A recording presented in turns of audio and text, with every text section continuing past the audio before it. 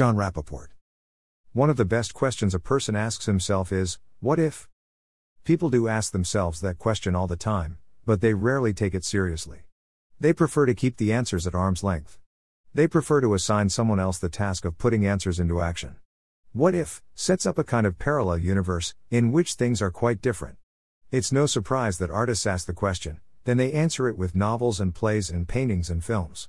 For the individual, the question always suggests taking a new course in life, changing the old framework.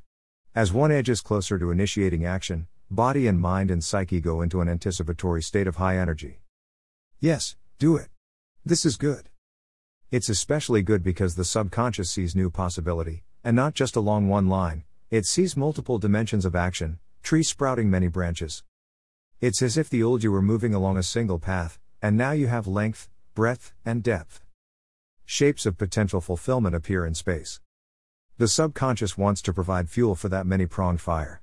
I say many-pronged, because the subconscious is itself multidimensional, and its problem is, the individual seems not to be aware of that. The individual treats the subconscious as if its material can only fit into a single thin stream of information. As an analogy, consider an order coming down that the Michelangelo Sistine Chapel, wall and ceiling, must be laid out flat in a single plane, or that all the characters in Velázquez's Maids of Honor must be standing alongside the central child, Infanta Margaret Teresa, in the foreground of the painting.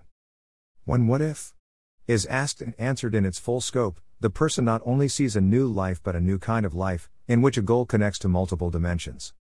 What this means for the seeker is far from an habitual response. It entails exploration. It implies a creative life. Instead of imagining a few lamps that go on in a dark room, we are talking about numerous points of illumination that reveal a mansion with many wings. We move from a single point to a line to two-dimensional figures to volume in 3 dimensions, to more and more previously unseen dimensions. The subconscious is thus given its due and liberated. The invention of film was an event to suit this state of affairs. A number of the earliest films were really dreams placed on the screen. They subordinated a simple story to miraculous happenings that occur in dreams. Happenings that surpass the so-called laws of the space-time continuum. The creative life, lived by and through imagination, will naturally expand to include more and more dimensions, unless throttled. What if? Then, finally, is answered, not by some trained android system, but by the imagination. A person's past, and what happened in that past, is no longer a cultural artifact for explaining how and why the individual is limited in the present, but instead is seen as buds that can bloom into an infinite variety of future. The fulfillment of desire in the physical world seems to operate on one basic idea: discover what you want and go get it. However, when you follow that path with imagination, new spaces swim into view, new objectives, new branches on the tree. This kind of expansion reflects what self is really after: unlimited creation. The cells of the body, the brain, the mind, the consciousness, the subconscious are all waiting for that, are all hoping for it, are all geared up for it. Whether they are all dressed up with nowhere to go, or will be enlisted in a grand adventure, is up to the individual himself. The illusion presented by the physical world is one objective, one course of action, one strategy. But even in the realm of science, we see this is only a partial explanation of what is going on.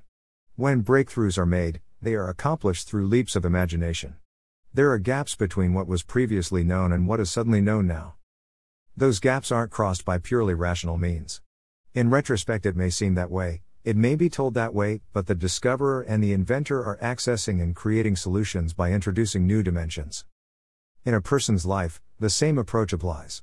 There are endless opportunities for imagining and creating new roads. These roads are new spaces, worlds, universes. In many fields of alternative inquiry, history, archaeology, science, economics, etc., undisclosed dimensions are revealed. So it is with the human being himself and his creative potential. What is considered hard fact dissolves, and imagination comes to the fore as the alchemical force that transmutes a few dimensions into an unlimited number. Our societies, civilizations, and traditional teachings, indoctrination, seek to exclude and bury this infinity.